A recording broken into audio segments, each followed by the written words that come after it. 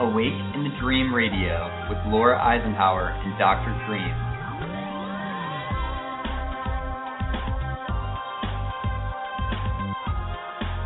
Raising your frequency and expanding your consciousness, one guest at a time.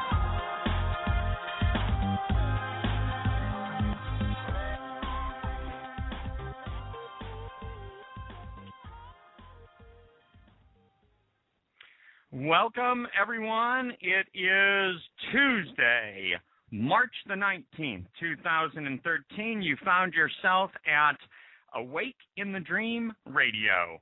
And we're thrilled to be here tonight, and we're so excited about tonight's show that we're thinking just to go ahead and dive right into the interview. And if we have some time left afterwards, we will go ahead and tap into the rest.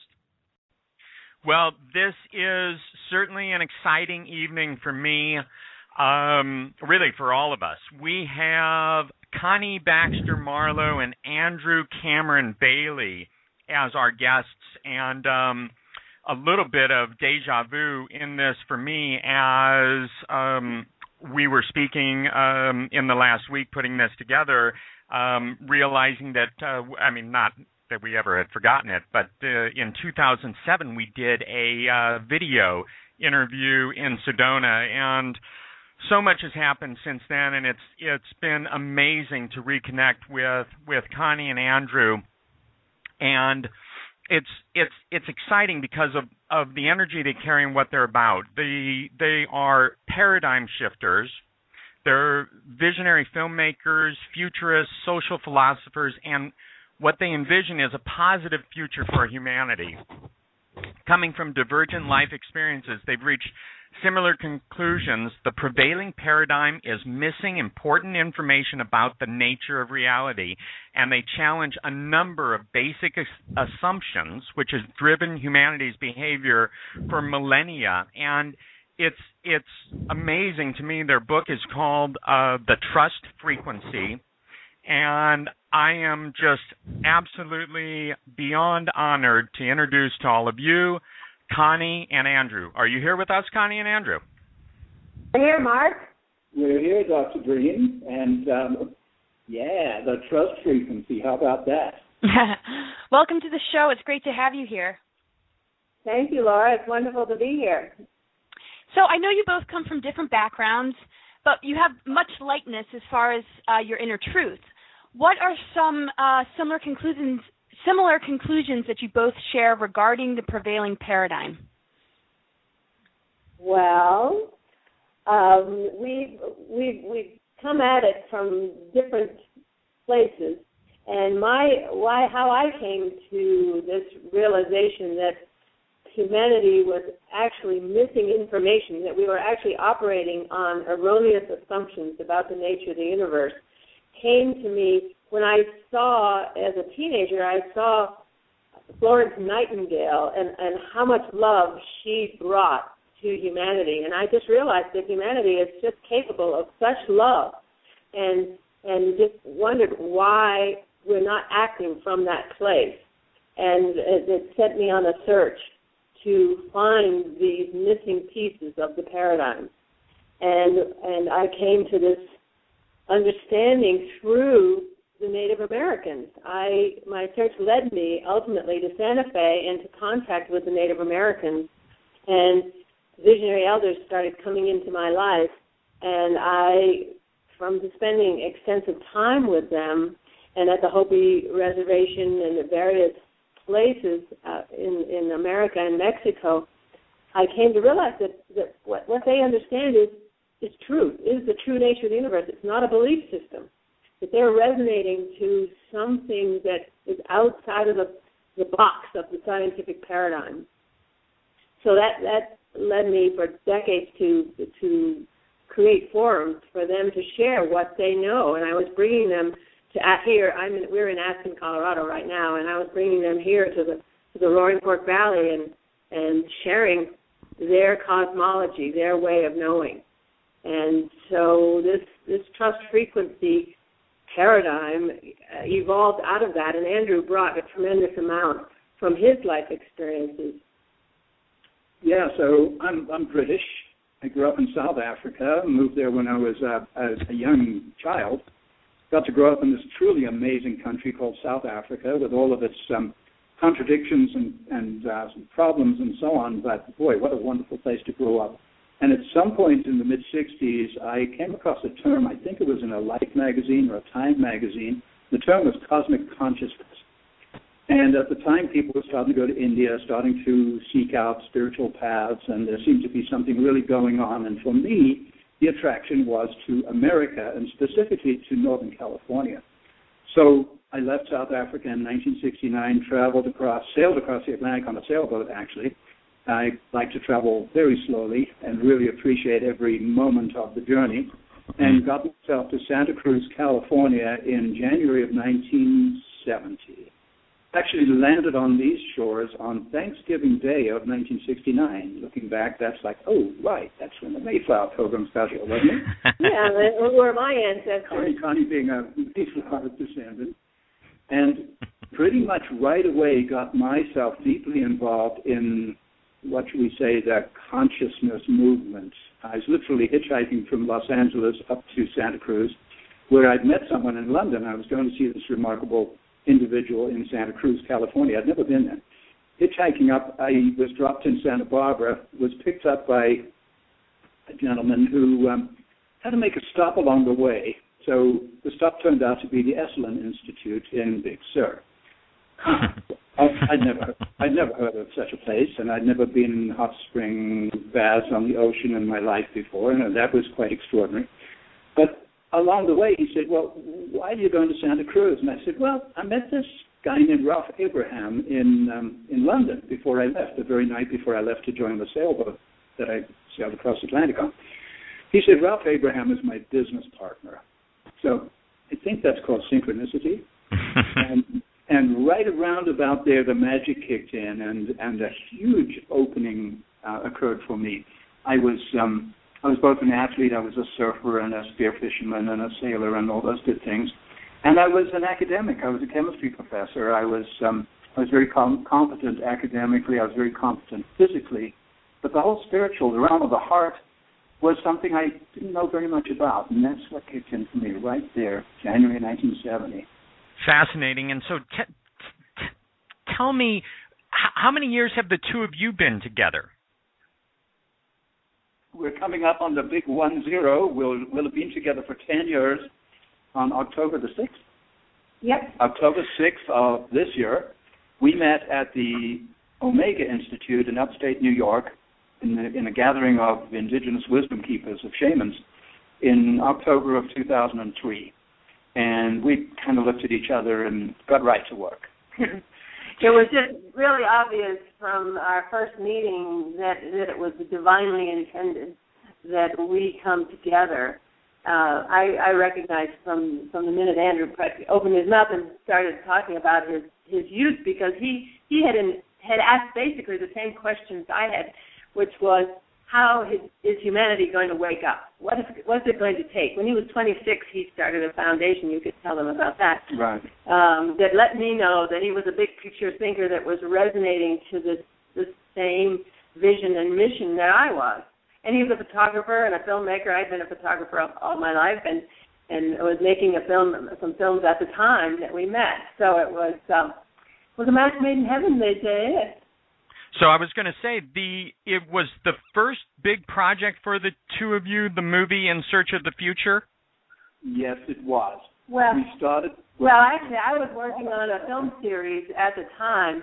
We do a lot of work with the founding of America and the spiritual destiny of America.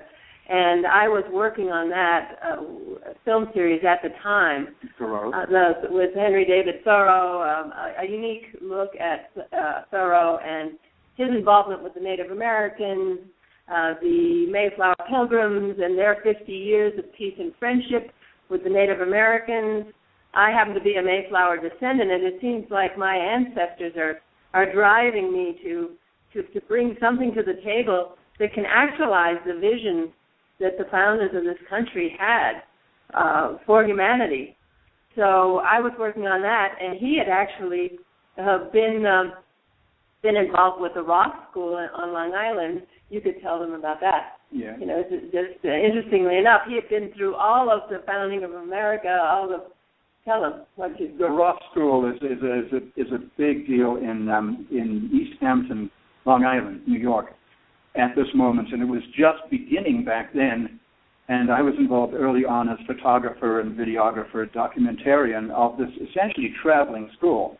And one of the amazing journeys we did, it was called Birth of a Nation, like the famous movie, and actually the first major motion picture ever made.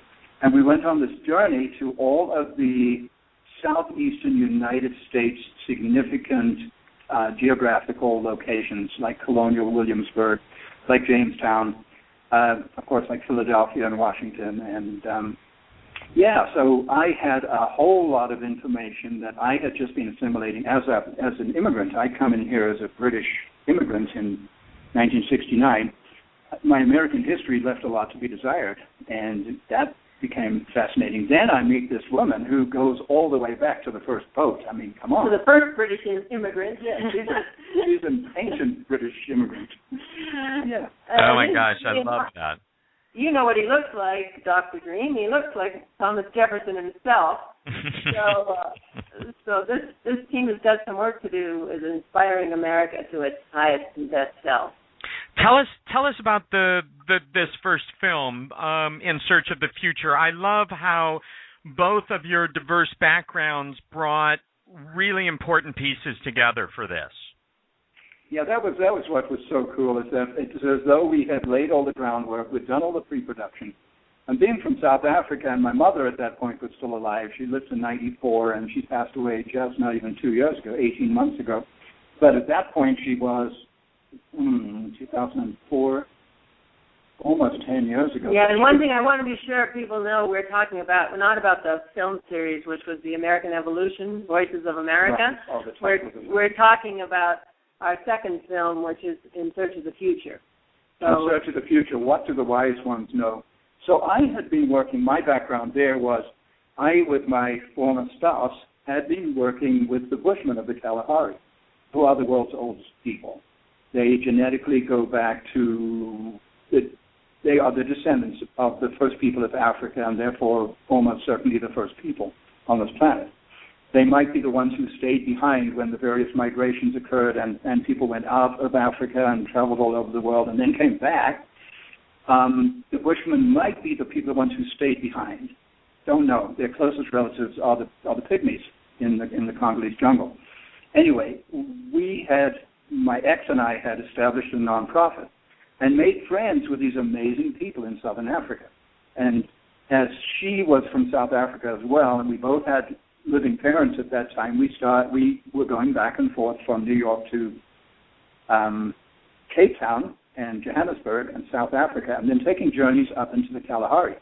So when I met Connie, and my divorce had just hit me like a ton of bricks, and the first journey to go see my mom, Connie and I took a side trip and went up into the Kalahari. This was 2004, and laid the groundwork for what became this film. It was actually on the plane to South Africa that we came up with the concept for the film, and landed. We had all our equipment with us, and we're mom and pop guerrilla filmmakers. So we carry our stuff, and I shoot him, he shoots me. We both shoot the folks that we're interviewing, and we brought together all the Native American, not all the Native Americans, but the Native American people I knew and the people that he knew. So we brought people into this film that we'd known for 20 to 40 years. Including Ralph Abraham, who's my very first and only American. When I landed here on Thanksgiving of 1969, I knew one person on this entire continent. That was Ralph Abraham in Santa Cruz, California. He's very much in the film as one of the wise ones in the film. So it's not exclusively indigenous. I think we have as many as 14 indigenous ethnic groups represented. But we also have a number of really interesting, wise, cool folks of different cultures as well. Yeah, John Renish is a business futurist and very much plugged into this bigger picture thinking.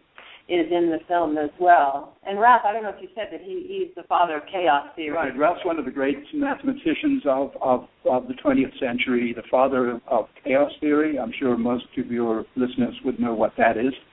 It's a mathematical science. Mm-hmm. And also a frequent presenter at the Esalen Institute, which was my first stop on that hitchhike north to Santa Cruz to go and connect with Ralph. And I hadn't seen him for 3 months. I met him briefly, literally in a macrobiotic restaurant in London at my little farewell party, and showed up 3 months later, and he totally changed my life. He just introduced me to everybody I needed to meet, including people like Ralph Messner, who you may have heard of, and a series of other extraordinary people in the consciousness movement in Northern California in 1970, which was about 3 years after the Summer of Love. I sort of was headed for San Francisco and the Summer of Love. I got there in the winter of our discontent, I think. It was San Francisco winter of January 1970. It was bleak, it was dark, it was kind of scary. The Haight-Ashbury had really rather alarming-looking individuals selling drugs on the street corners, and I got there and sort of looked around and said, I don't think so. But what had happened, of course, is everybody had moved back to the land, back to the country. The back to the land movement had occurred. And amazingly, miraculously, Santa Cruz was a place where many people had either moved to or had come up to the Summer of Love from that part of the world. Santa Cruz is an amazing, amazing town. Mm. Brand new university there at the time. UC Santa Cruz opened in 1967 or 68. And I got there when Ralph Abraham in London said, and I was pursuing my PhD, and I was thinking Berkeley or USC or UCLA, just colleges I'd heard of. I'd never heard of UC Santa Cruz. And he said, why didn't you come to UC Santa Cruz? I said, what's that? I didn't even know what it meant. UC Santa Cruz. It's like I see UC. Yeah, I was like, what is that? He said, come, you'll love it. It's a brand new campus, University of California, 15,000 acres of redwood trees, view of the ocean. You'll love it. I said, Ralph, I'll see you there. And 3 months later, I showed up on his doorstep. Oh, wow. I graduated from Berkeley in 1968, so I had some connection with that neck of the woods and that kind of thinking, except I was a preppy in Berkeley in the 60s. I brag about it.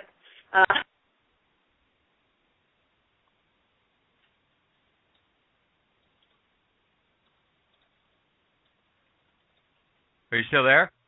Hello? Andrew? Okay. Hello? Anybody there? We just had a message about pressing 4 for the sub-conference. We don't know what that meant. Okay, we'll cut this out. Sounds like an edit.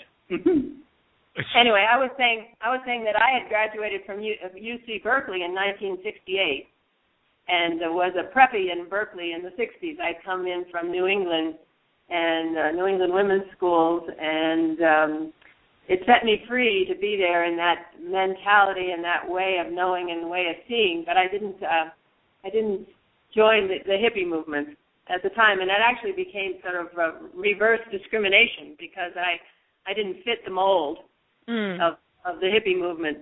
But it was a very influential time in my life to be there on the West Coast in those times.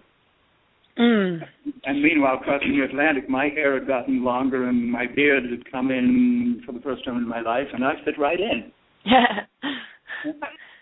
Well, one thing about the film In Search of the Future is it was thrilling for me when this film was finished by Andrew and the editor that they brought the key pieces of information that I wanted to bring to the table, that I had gleaned from my 20 years with these astounding humans. You know, I call Wallace Blackout was one of my closest friends for 15 years, and I always called him a walking phenomenon because of what he experienced and what he was desperate to communicate to the world.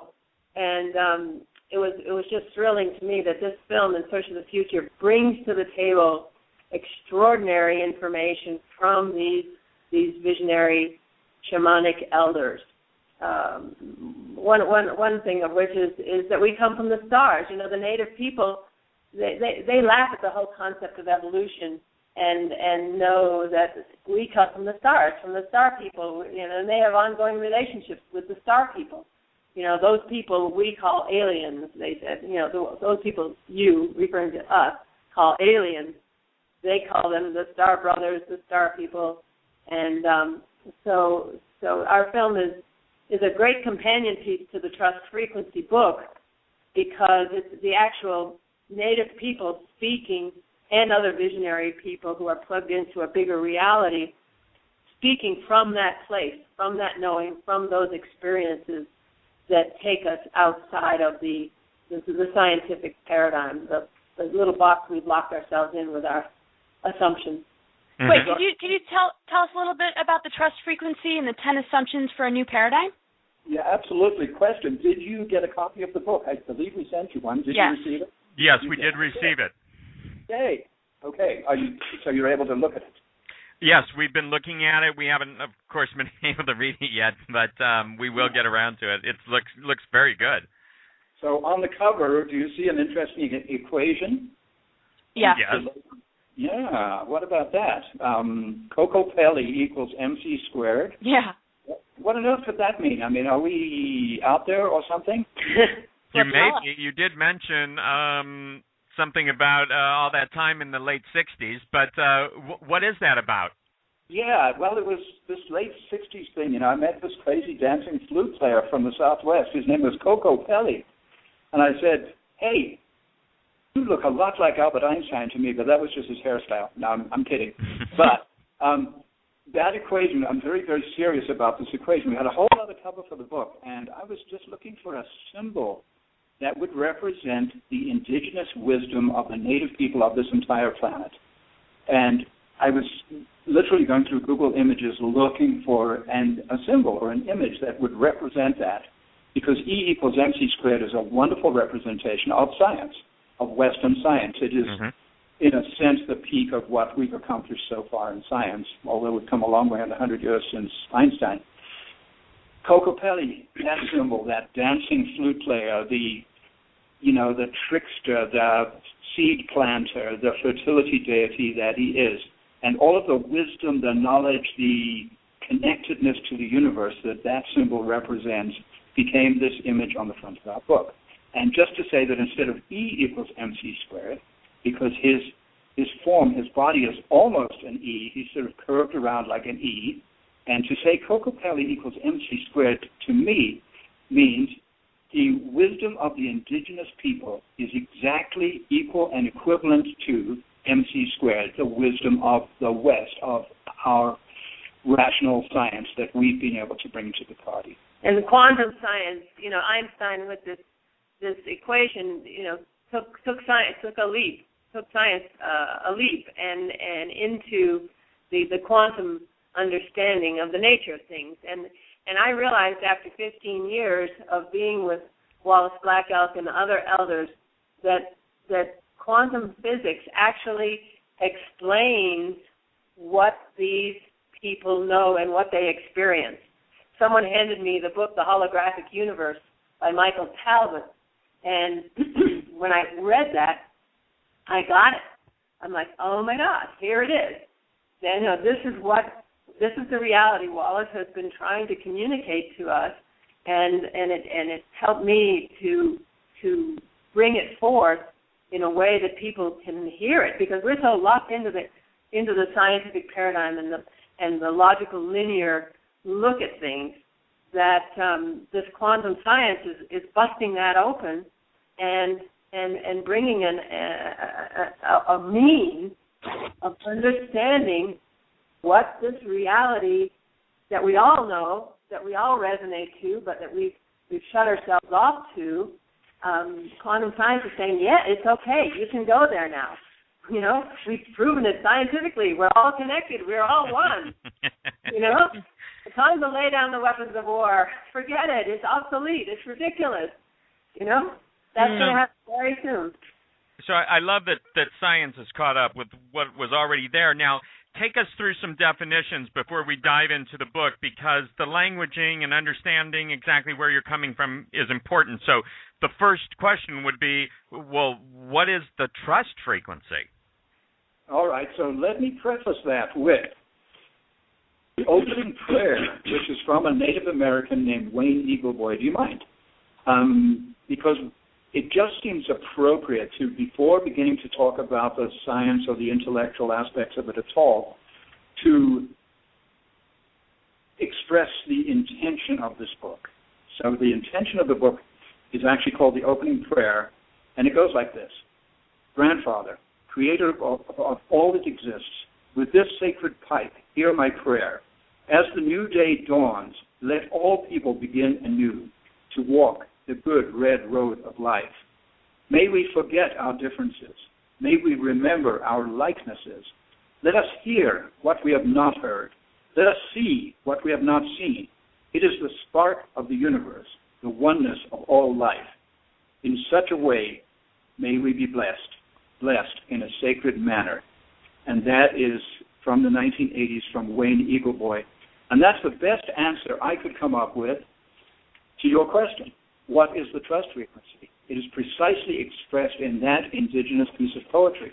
Now, of course, we can go into the way we ourselves have expressed it in the book.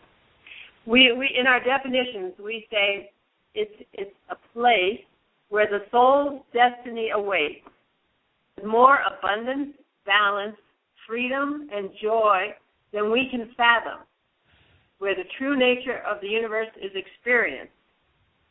And what we're saying with this trust frequency concept is that everything has a frequency, and that there are a variety of frequencies, and we have the free will to choose our frequency.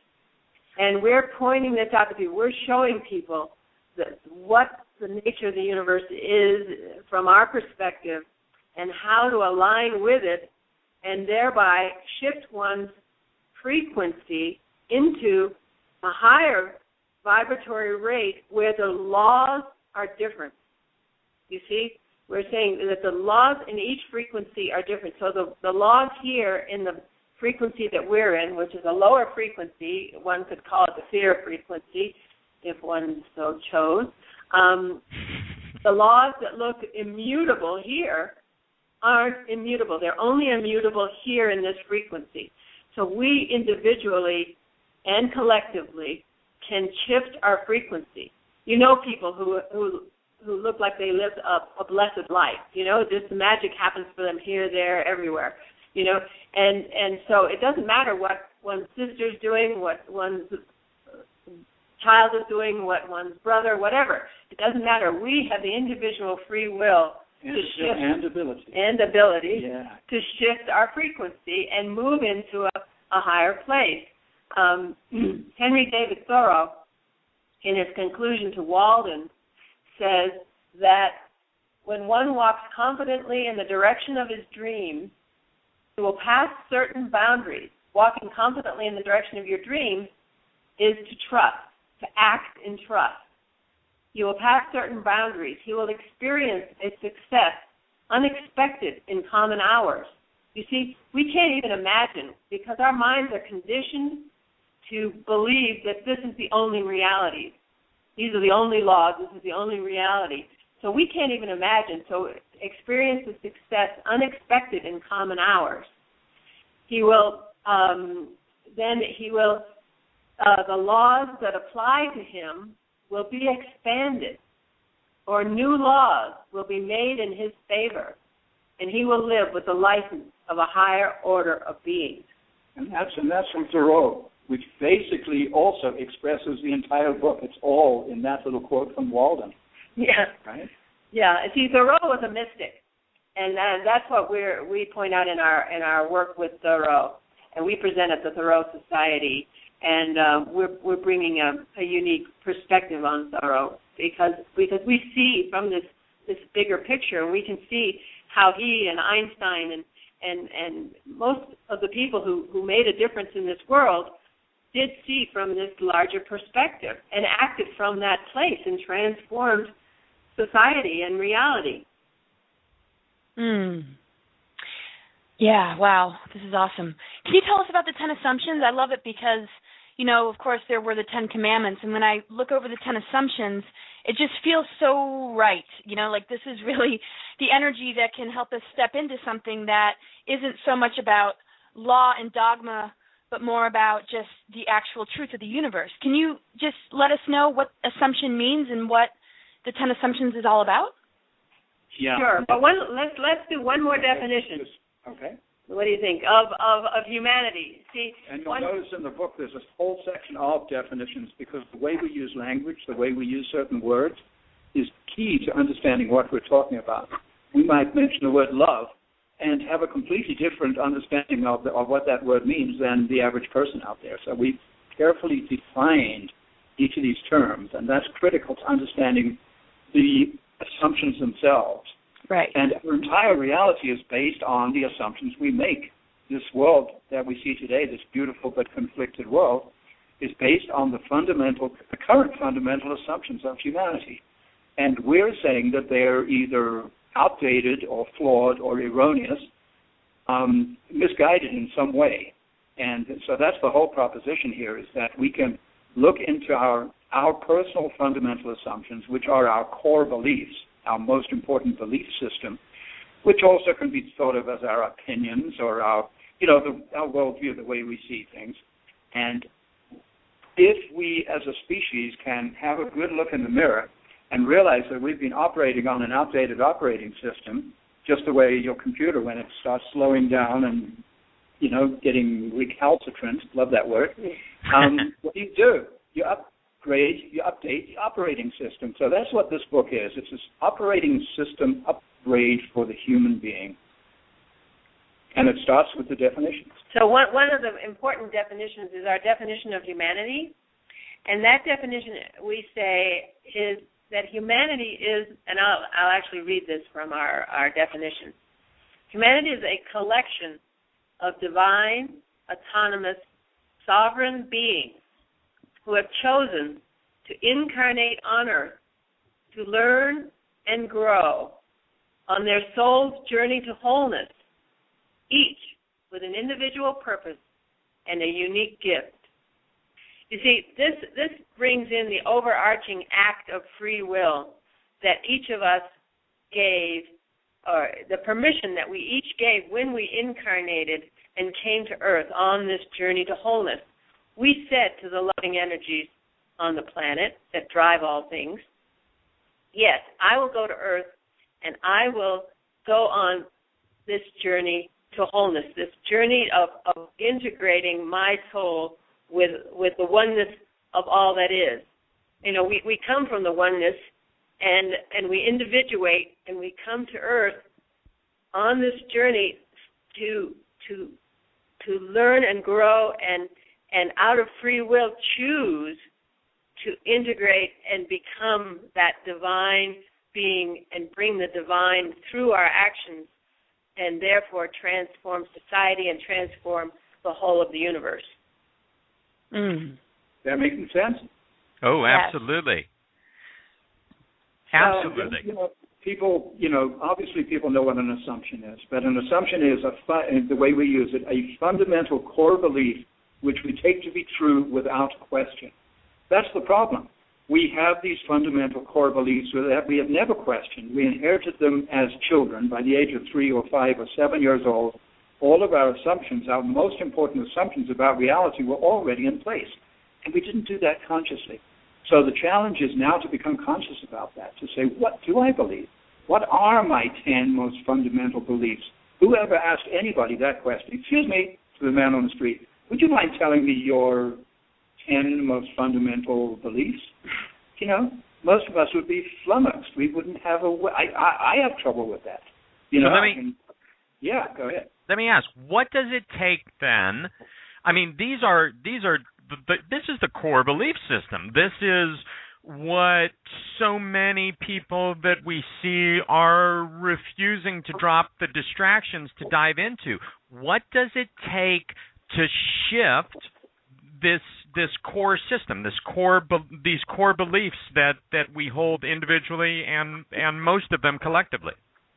Yeah, oftentimes, Doctor, what it takes, as a doctor you know this, a crisis, a medical crisis, a spiritual crisis, a political crisis, a climate crisis, and as you may have noticed on the book, the foreword was written by one of the world's leading visionary climate change experts, Sally Ranney. Interesting lady indeed, and when you get around to reading, you just see what she says. Because I loved her foreword. Yeah, did you read it? Yeah. I started the book, so I started at the foreword. Yeah, we put it at the beginning for that reason. The trust frequency and 10 assumptions for a new paradigm may sound very intellectual or spiritual or not practical, not boots on the ground. That foreword grounds this book into a major thing that's on everybody's mind today. So your question was, what's it going to take? Same question Connie asked when she was a teenager. Same question I asked. I wrote my first novel back in 1970-71, and it asked that very question. What's it going to take to wake humanity up? Is it going to take an alien invasion? Is it going to take a nuclear war? Is it going to take something so extreme? Or is it going to take that was the age of the psychedelics. Is it going to take a new chemical? It changes our brain chemistry so we wake up and become conscious, intelligent, loving Homo sapiens, So it's a really serious question because most people are so busy with their lives, with just paying the mortgage or whatever it takes to get through the next exam or whatever. We're so distracted, or what's on TV or who's going to win the ball game this weekend. All of those things are such distractions from my perspective from the primary question, which is, what are our beliefs? Do we really believe that? And if not, how do we change it? That's the question this book poses, and proposes answers to that question. Yeah, and Mother Earth is helping. All the storms, all of the crises that are coming through nature. Those are, as the Hopi said, it's the time of purification. It's just a way of shaking us loose from our belief systems, from our trust that we've placed in systems that are out of balance. And so the collapse of the economy, everything is just throwing us onto ourselves and onto trusting a loving universe.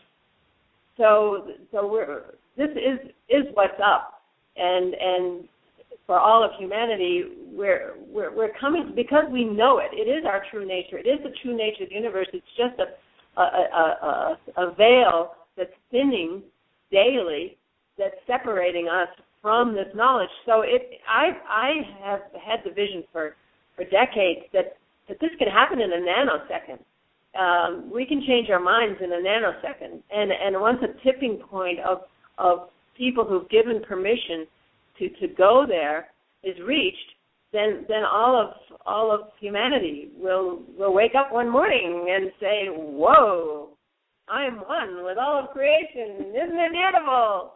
Or something, yeah. You must be familiar with the Omega Point of Teilhard de Chardin? Yes. Right. So this is when did he write that? In the 1950s. So, a very long time ago, something was predicted. It was sort of like critical mass would be accomplished or reached or achieved by human consciousness on this planet. And the advent of the World Wide Web, for example, the Internet, has connected and expanded and integrated human consciousness in an extraordinary way. And de Chardin, in fact, also, he kind of predicted that. He described something long before electronics were even a reality. And you can go back to read something that was written 60 or 70 years ago, and it's, wait a minute, he's talking about the Internet. So there's something going on that's accelerating. There's an accelerating coming together. It looks, from one perspective, it looks like a crisis. It looks like it could be scary. From another perspective, it looks like the Great Awakening. Here we are. Wake up, people. Open your eyes. The scariest thing is if we stay in doing what we're doing. But the Internet has created something that's never been in existence before, and that is this worldwide mind interconnecting instantaneously. Right. It's a phenomenon, and that's bringing all the pieces of the puzzle together, so that we can see a new puzzle. We can see when the puzzle pieces are all separated. You can't see what that puzzle's what the picture's going to be. I'm chomping at the bit here. I've got to jump in here and ask this question. And now, I've been doing these interviews and things since 2007 or something, and lots recently we've been having lots of people, and I have been amazed. We have not been hearing of a tipping point that then takes the rest of humanity with us. What we're hearing is a divergence, a splitting off course, different timelines and things. So I'm very interested in this, 100th monkey sort of tipping point kind of philosophy and where that's coming from, and for you to just sort of explain that a little more. One thing, Rupert Sheldrake, we sent you a link. I guess Rupert Sheldrake did a TEDx talk that was banned by TED, and he was speaking about the 10 dogmas of science, and he spoke about the morphin. What is the? Firstly, do you know who Rupert Sheldrake is? No, I saw that you sent me the link and his TED talk, but I couldn't get to it. So he's someone who, along with Terence McKenna and Ralph Abraham at the Esalen Institute, did these, they called them trialogues at the edge of the West. So Rupert is a British biologist, okay? So he's a very serious research scientist, but he's also very on the cutting edge of the speculative understanding of what humanity could be and where we could be going. He is the inventor of the phrase the morphogenic field or the morphogenetic field. He's become very well known for that, and his talks absolutely challenge current science. So it's fascinating that his current book refers specifically to, Laura, you were just talking about the 10 Commandments, and here we are with the 10 Assumptions, and here Rupert is with the 10 Dogmas. And what he is doing, he's just showing how each of the 10 fundamental assumptions of contemporary science are just not correct. They're rotten at the roots. They actually don't work if you apply the scientific method to them. If you blindly obey them, they work fine, just like anything. The church says this, fine. Science says that, fine. As long as you don't argue, you're in the club. The minute you stand up and say, wait a minute, they take your TEDx thing down off the internet, which is very interesting. And he was talking about the morphogenetic field, that each generation, and one of the elders talks about this in our film, that each, not even generation, that when a rat learns something in America, actually the rats all over the world know how to do it. Right. He's the one who did the experiments with, for example, the dog at home, and the dog's master leaves work every day at 4 o'clock and drives home, and the dog, about 10 minutes before the guy shows up at the door, the dog's there 10 minutes early, wagging his tail, excited as anything about the person coming back. And they wondered whether there was some connection, or the dog knew that it was 4 o'clock, or heard the sound of the car in the distance and recognized that specific car. So they did very careful double-blind experiments to show that the dog was actually psychically connected with the master, and they tried all sorts of things, leaving the office at different times, of course, coming in a different car, taking the bus, taking the subway, coming home in a completely different way. Nevertheless, 10 minutes before the door was opened, whether it was 4 o'clock or 5 o'clock or 7 o'clock, doggy sitting there wagging tail. There's a whole book about that. And Rupert designed those experiments. There are a series of those experiments that he's done. I think he has a book called 7 Experiments That Will Change the World. And so it's very controversial because he's doing stuff that mainstream science just denies. So he is in a situation with mainstream science which is very similar to the situation we find ourselves, that's all 4 of us on this show, namely, what is it going to take to compel people to take another look and say, wait a minute, possibly our assumptions are not the ultimate truth. Perhaps there's another way. What if we could, who would deny if we could reinvent a world that was free of war and poverty and separation and nations and, armies and counting and money and disease and misery. We have created for ourselves a world that has its high points for sure. It's Beethoven's and it's Einstein's and it's Mozart's and it's beautiful. It's beauty. But at the same time, boy, I think this world could use a makeover. And what is it going to take? That's the big question. And we feel that we're bringing something that people can resonate to and shift their understanding that will allow their heart to open. See, the difference between perception from the closed heart and fear and perception from the open heart and trust is completely different. Not only is it vibrationally different, but it engenders different behavior. One sees the world differently. So our 10 assumptions, you were asking about what are the 10 assumptions, and we could go through those and just share this construct. We call it a construct on the nature of the universe. Between the definitions and the 10 assumptions, we say to people that you have to take them as absolutely true, as an exercise. We don't say that they are absolutely true because that would be dogma. But if one wants to transform one's reality and one's perception of reality, one has to take them as absolutely true, as an exercise.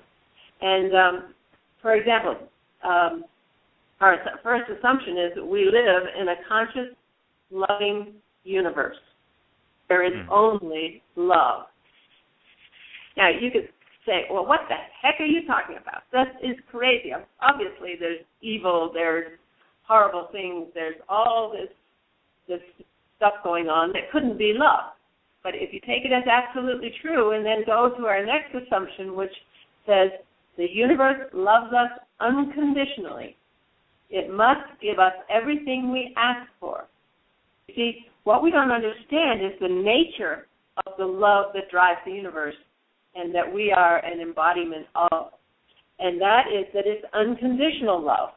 This is not romantic love. This is not I'm gonna love you no matter I'm gonna be sweet and kind to you no matter what you do or what your soul is asking of me. I'm going to respond to you in the manner that your soul is magnetizing, is bringing forth from me. And I don't know what your soul wants. So I can only act out of my true nature and my response to you. And that can look not so nice sometimes, if that's what your soul is asking. Say someone came to experience abandonment, and they've got all these abandonment issues. And, they no matter what their mother or father did, they managed to get abandonment issues. And then, so in their older life, in their midlife, it's time to work through this and not be carrying this abandonment that's driving you from the inside that you don't even know. So people come into your life to show you these issues, this abandonment. So I've made a commitment to you to go to the movies with you. But something inside me says, don't go to the movies. So I call you and I say, hey, Susie, I can't make it tonight because I'm trusting my own inner knowing. I'm being told by the divine and by the force of all of the oneness what to do, right? So I say, Susie, sorry, I just can't. I'm not going to the movies. And Susie says, I hate you. You're just like Mom. You've abandoned me again. I'm never seeing you again. Right? And Susie goes off and is horribly hurt, and now I'm bad and wrong. But am I bad and wrong? And that's called love. It's called love. On the highest level, which is what Susie is creating out of her own consciousness. To love her, to show her, so she can go inside and feel abandoned, feel and know those feelings, and if she understands the loving nature of the universe, she'll go, whoa, I'm feeling abandoned here. I must have abandonment issues. I'm going to look at that, and deal with that. And so that's the first two assumptions. Actually, our assumptions actually present a paradox, which there's only love. We're presenting a paradox. And then the second assumption resolves that paradox by saying, yeah, there's only love, but the nature of that love is unconditional. You're so desperately loved by all of creation, you get exactly what you ask for. There's no other way. And what you ask is you're asking through your assumptions. And so that leads on to our next. Hang on, let's we could go in serious depth into each of these assumptions. Right. We did a series 2 winters ago where we spent an evening every Monday night on 2 of the assumptions. So the 2 that Connie zipped through really fast there. We live in a conscious, loving universe. There's only love. And the second one, the universe loves us unconditionally. It gives us everything we ask for. Those 2 things are so profound that I don't think we could get through them in a whole week-long retreat of feeding on just those 2 every day. We would never exhaust them. Because firstly, they themselves are so deep and so profound and so paradigm altering. And secondly, each of us has such, I could call it resistance or just these ingrained, unconscious assumptions that it can't be so. So how do we this is the challenge. You can't just say, hey, here's an assumption. It's a mechanical universe. And let's flip it. Oh, it's a loving universe. It's a conscious, loving universe. And how do we simply flip that from what we were all taught in school? The universe is like a big machine. It's this mechanical device, just like animals and humans are mechanical devices, right? Even our brain's a mechanical device, and our consciousness is just an accidental outgrowth of the complexity of our brain. Oh, what if it's not like that at all? How do we, when we've had this inculcated into us so deeply for so many decades, let's say I'm 49 years old, and I've never heard the alternative. And all of this stuff is essentially programmed into me. It's my operating system. It is the axiomatic paradigm, the taken for granted givens upon which I make all of my decisions. And we're not programmed by others. We don't go into a we, they, because there's only one. We're not programmed. We took these on because we looked around when we were infants and we said, okay, it's my job to survive and thrive, and I'm going to look around and I'm going to figure out what the rules are, and I'm going to play by those rules, because if I don't, I'm going to die. I'm not going to thrive. I'm not going to be able to grow up and have babies and further the human race. So it's our own programming as sentient beings to come and thrive. And when we see how people behave and how we've got to behave to fit in, we do it. So all of this mess that we see is simply an outgrowth of the logical mind operating on these misconceptions. It's just a house of cards on a false foundation. Right. So then what do you think about just sort of the techno-assaults, the electronic controls? I mean, do you ever feel that we're dealing with any real threats as a humanity, and especially now that we've crossed over this 2012 portal? Now, would you say that again? I want to get exactly what. A little slower, Laura. Sorry. Yeah. Yeah. Well, we've just crossed over this 2012 portal, and my question is: have you ever felt that we're dealing with any real threats, as this window period is something we're in right now, in relation to technologies and chips and implants and abductions and some of the things that are a little bit beyond our own thinking that seem to have an influence on our lives? Do you find that to be threatening, or something that's more an illusion, or something our frequency can handle if we raise it? Here you go. That's the perfect question. What's the title of the book? The Trust Frequency. When we're in the trust frequency, there's no threat. There's no sense of threat. There's a way of seeing everything incoming. Doesn't matter what it is. Doesn't matter if it's the whatever that there's the word enemy is coming. There's no such thing as an enemy. Here come the aliens. There's no such thing as an alien. It doesn't even matter if we die, if we get blown apart. It doesn't matter. We're all just energy. We're all just love. You see? I love it. Yes. And now that's from a challenging place. It's from the highest. This book is written from the highest perspective we have been able to come up with, me and Connie. So in a very real sense, if we can replace because everything you mentioned in that little list you gave was a fear fearful or a fear-based concept, wasn't it? Right, yeah, and a lot of people hold those thoughts, so. And no, I understand that. So the whole point that Connie made earlier on is that we actually incarnated here into this realm, which is fundamentally based on fear. Most of the fundamental assumptions of current society, and I don't care what culture you come from, what continent you live on, what language you speak, there is so much fear that has been built in for so many generations. That is the challenge, to replace that fear with trust. Religion has tried to do it, and I'm sorry, it has not succeeded. It has given something, it has brought something. Science has even tried to bring something. You know, people who put their faith in science, in the belief that, we're going to invent our way out of the problems. You know, we're busy destroying. Yes, Titanic is unthinkable. Right. Don't worry about a thing, because we're going to invent just at the last minute, just like Hollywood, we're going to invent something that's going to save our butts, you know? Yeah, like Kurzweil saying, that it's technology that's going to take us to everlasting life. But technology has its place. But what he doesn't understand is that our true nature is taking us there.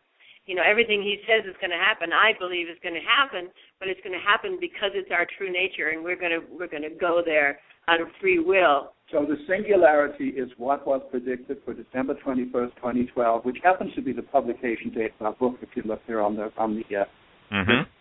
love that. Homepage, right? and a lot of stuff was expected. I didn't expect anything remotely like the kinds of things people were storing food and doing all of that. I didn't have that feeling at all. I honestly didn't have this, because that was your question. I didn't have the slightest bit of fear. I felt that either nothing much was going to happen, the whole thing was sort of illusory, or that it was the beginning of something. I never really, I contemplated the idea that humanity could suddenly blossom into a whole new being, because perhaps we did in the past. Perhaps, I have a vague memory of swinging from the trees and swinging down into my Ferrari and racing across the horizon, but maybe another shift like that can occur. Connie, one wants to say something. One thing, Laura, what we're saying is, see, that list of things that you brought up, we have the free will to choose where we put our attention, okay? And that is our gift. So if we put our attention on those things, those will be real for us. And we have the right to have the lousiest, nastiest reality possible. Okay? We have the right to that. We also have the right to something beyond our wildest imagination of balance, beauty, abundance, beyond the beyond. But we have that free will, and we each individually have that free will. And we say it in our next assumptions. We say we create reality by the power of our consciousness. Okay, and we define consciousness basically in the next assumption, which is we call them the 7 A's. And this is still an answer to your question. The 7 A's are awareness, what our level of awareness is, our assumption.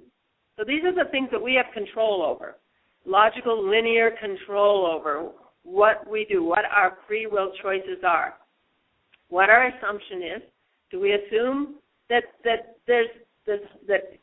we're going to hell in a handbasket and that it's horrible and that humanity is the worst thing that's ever come into creation?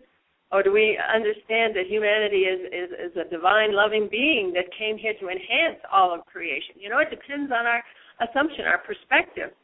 And then our attitude. What an attitude do we have towards something that's happened to us and for us? See, we don't understand that everything happens for us. We think it happens to us because the victim mentality is a very powerful mentality. And a very powerful position. But once we understand that it's a conscious, loving universe and there's only love, there's no victims. That's impossible. Yep. And then we have our alignment. What are we aligning with?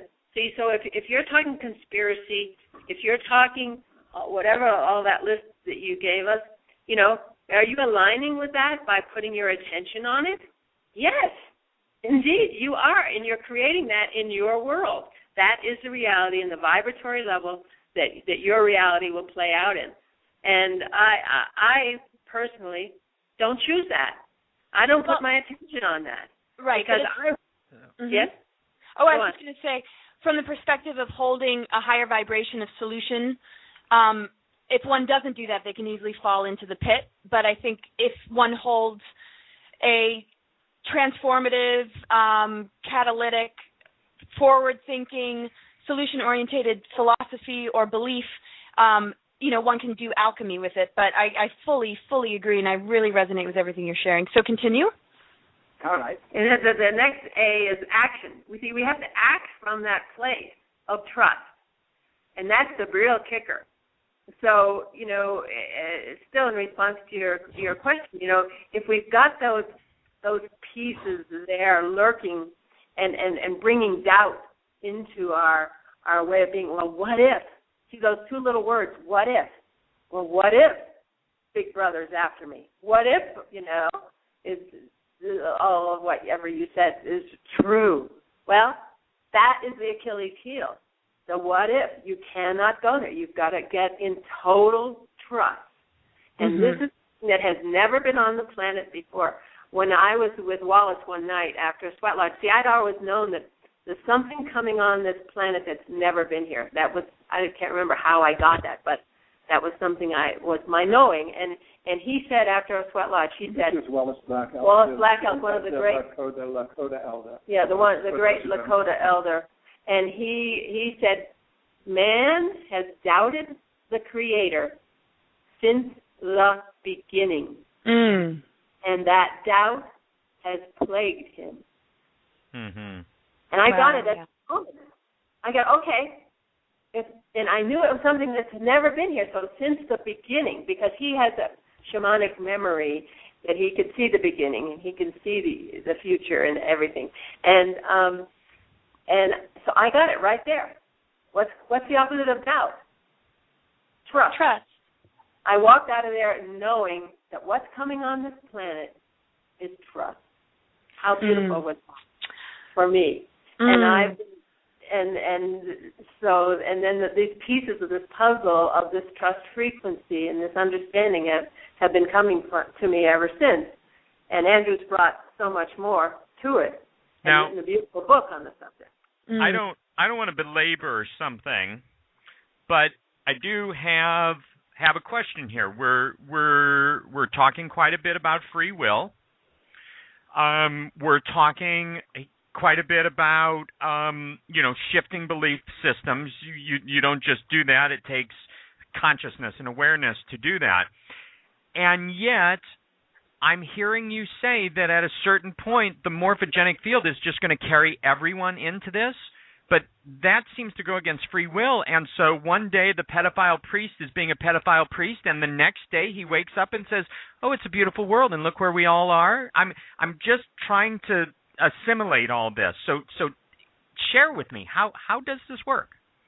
Well, the pedophile priest ultimately, doctor, the pedophile priest is actually, and this may be tough to take, but is responding. There are no victims, okay? So there's only love. There's only the soul's journey to wholeness. Different souls came on this planet for different experiences. But if they're not choosing free will, then how do they then move into that energy? I mean, so this is a stretch because, I mean, we're watching a lot of people do a lot of wild things in humanity. I get that there are no victims, but it's walks a fine line to how it affects the collective. And I understand that it's all taking us somewhere, but I just have a little problem with this piece that just everybody gets swept up in it because that seems to then go against free will. Yeah, there are two aspects to free will, Dr. Dream, I would say. One of them is the personal free will and the personal choice we made, if we can go there, and that's a stretch, to go into pre-incarnation before we came here.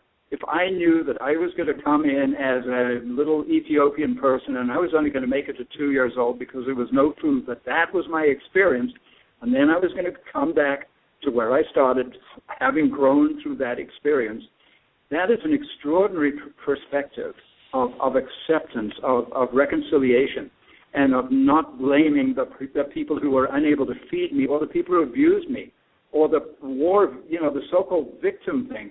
When you get into the trust frequency, suddenly there's no such thing as a victim. On the highest level, there can be no such thing as a victim or a perpetrator.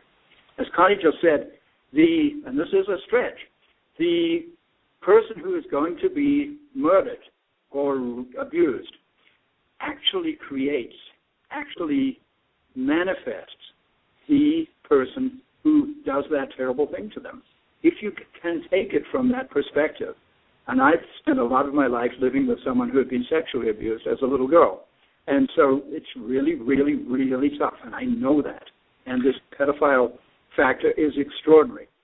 Now, I understand about the no victims, but explain to me the free will. If someone's not choosing to shift beliefs and the assumptions and everything's about love, and they're not in that energetic at all, how does the morphogenic field just sweep them away? I mean, is this really what you're saying? No, wait a minute. Okay. Because each of us, you see, because our eighth assumption is there is no such thing as separation. It's a man-made illusion. All of creation is one. So on the highest level, you have this unity, this oneness consciousness. On this individuated, personal level, each of us has come to this world to experience that which we have either agreed to do or that which we create or co-create through our consciousness, either individually or collectively. Individually, in the case of the priest who decides to become a pedophile, or collectively in the case of a group who decide to go to war with the neighbors. These things that we perceive as problems are problems because of our fundamental assumptions. That priest has a problem. His assumptions are erroneous. He needs an operating system upgrade. That child who attracts, even though it's very difficult to say, wait a minute, how on earth can a little child choose through his or her free will to be abused in this way? It's only from the higher perspective, Doctor, that it makes any sense at all. And the guy who the morphogenic field sweeps up, he said when he came, I want to go on this journey to wholeness. I want to become one with all that is. And so take me on this journey. So he gave this. We're saying that this is the overarching act of free will. And that circumstance, see, one of our assumptions that goes along with the free will assumption, we say free will is an absolute law of the universe. And yet circumstance guides us on our journey to wholeness. So circumstance is apparently, just a happening out of our control. It actually loves us more than we do and takes us on a path that we never would have chosen with our lower vibration conscious free will. But we had already given permission for this circumstance, which is the loving universe, to take us to our soul's journey to wholeness and to our gift that we promised to bring. We incarnated into a family of doctors, and so we're expected to be a doctor because to make Daddy proud and all that good stuff. So we go through and we expect that we're going to be a doctor. But in our private time, we're writing poetry all the time. But Daddy doesn't have any regard for poetry, so we never show Daddy our poetry. And then what happens? Well, Aunt Susie, who was going to pay for med school, dies, or we flunk out, we don't get in, and all of a sudden, man, we are the black sheep. We are the worst. We are the biggest failure that ever came down the pike. Because circumstances just told us we're not going to be a doctor. We're going to be a poet. Because now we're out on the street. Daddy just owns us, and we're on the street and selling our poems on the corner of the street. We're going to be ski bums in Aspen, Colorado. Writing wonderful poetry. Anyway. But Dr. Dream, I don't want to sidestep your question because it's central. It's critical. It's really important to understand consciousness. And this program, I believe, is specifically about consciousness. And this book of ours is specifically about consciousness. And consciousness is not something that is well understood. Everybody knows the word, and everybody knows the difference between someone who's like conscious and who's unconscious. You know, you hit him over the head and he's unconscious, but that's about as far as scientific or even psychological understanding goes. We can see that there's consciousness, but if we look at, we really did a study of what is this phenomenon of consciousness. On the highest level, there's universal consciousness, which is the pre-existing consciousness of the universe that brought all of this into being. That's from our perspective. But then there's human consciousness, and we just broke that down. Connie broke that down into 7 words beginning with A, starting with awareness. Most people would say, well, what is consciousness? It's aware. Go to the dictionary, look up consciousness, and it says awareness. And then it might say something like self-reflective awareness. So I'm conscious because I can look in the mirror and say, oh, that's me. But it's way, way, way deeper than that. And I said a little earlier, there's both individual consciousness and this collective consciousness. There's only one. On the highest level, the Vedantists would say, there's only one. All of this separation, all these, in fact, I'm looking at a chair across the table from me here, that's an illusion. Quantum science and ancient Vedic wisdom says, no, there's not. There's just, it's all one, you know, and all of this is an illusion. But we humans have made an individual and collective decision at some point, in some manner, to agree on certain things. Let's call that the paradigm. The paradigm is a collection of fundamental assumptions or beliefs about the nature of reality, to return to the beginning. That set of fundamental beliefs is what has created everything that this beautiful list that you folks have just presented us with, the alien abductions and the nastiness and the pedophile priest and so on, are all traceable to those assumptions.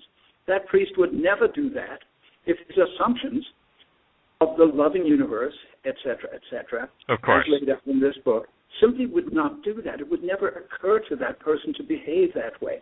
That little person who... Or if they followed the Bible. But even, you see, the Bible is, to me, is such a mysterious thing. I had to spend a little time in a hospital. I had a punctured lungs.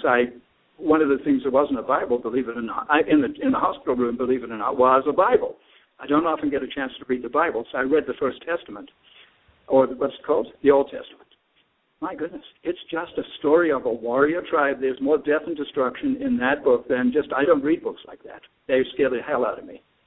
So, you know, and that is what Western culture has based itself on, these thoughts and feelings and opinions and assumptions and beliefs that came out of warrior tribes in the Middle East. And look at how those warrior tribes in the Middle East are behaving right now. Why? Yeah. Because they have this beautiful concept of the one and only God, you know. I was a practicing Sufi for a very long time, so I spent a lot of time in Islam. And I'm just so sad at the way Islam is being abused and misused and misrepresented and misunderstood today, because that's not it. So if humans don't get it, they create something based on what they think they get, and what they create is this mess that we are trying to unravel. Okay. I get that. Now, just one little comment, and then we can go on. It's hard for me to believe that someone can just not address their life at the highest level and be rewarded for that. But I think this is just, from listening to you, maybe a little flaw in my, lower perspective, but it's just a tough one for me that someone can live their life doing that. Of course, there are no victims, but, let's face it, living at a high frequency, living at a low frequency are completely different. So someone can live their whole life at a low frequency, and then all of a sudden, not to any doing of their own, except we're not judging how they've lived, so I guess they've been playing their role, they get to be in the promised land, in heaven on earth, in the new earth, whatever it is. It's just a little hard for me. And then it also makes me wonder, why then should any of us do the tremendous amount of effort that we're doing based on our mission and our path when we're just all going to go there anyway? I'd love to do my hunting for a vacation and not keep doing radio conferences and everything else, but that just happens to be our mission here.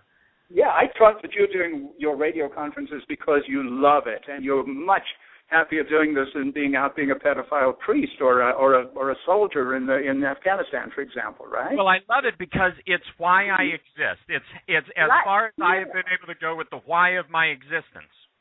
Yeah. So listen, doctor.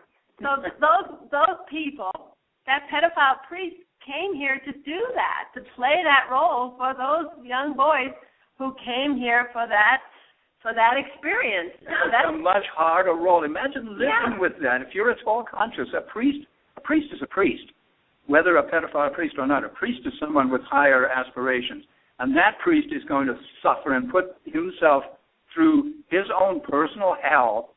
And that's the only hell there is, in my opinion. It's the personal hells that we put ourselves through, and we tend to put ourselves through them because of our actions. Right. So the actual, you see, and the heaven is just the wake up. So anybody can wake up. I mean, Judas had a job to do. Hitler had a job to do. You know, it doesn't make them it doesn't make them not part. Maybe a bad person from the judgmental mind, but they are still part of the conscious, loving universe because there's nothing else, another place to be. And even Jesus, you know, when Judas hesitated, Jesus said, hey, someone here is supposed to betray me. Get on with it. You know, everybody has their role to play in this process. And so what ultimately in the evolutionary upward spiral is that the souls have done their work, that there aren't going to be souls incarnating that need to die by murder and be abused, etc.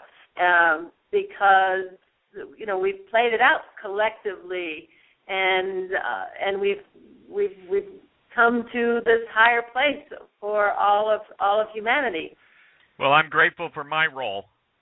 Yeah, and so is the rest of humanity. And we are too. We bless you for doing that. And we're each of us putting one foot in front of the other, doing everything that we can, every scrap of energy that we can summon up to bring about this change that we visionaries envision.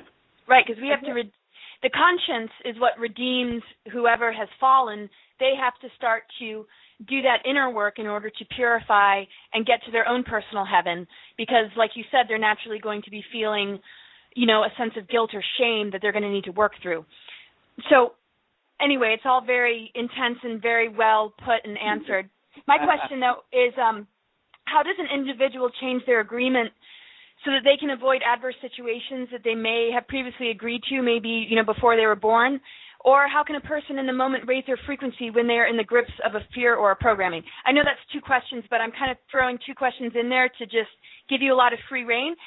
I guess what I'm really trying to ask is, if we made certain agreements to play certain roles, can we, with our free will and our conscious minds, once we are incarnated, change that and change just the whole way we're playing around with some of these roles? And how much freedom do we have once we've incarnated based on the agreements we made previously?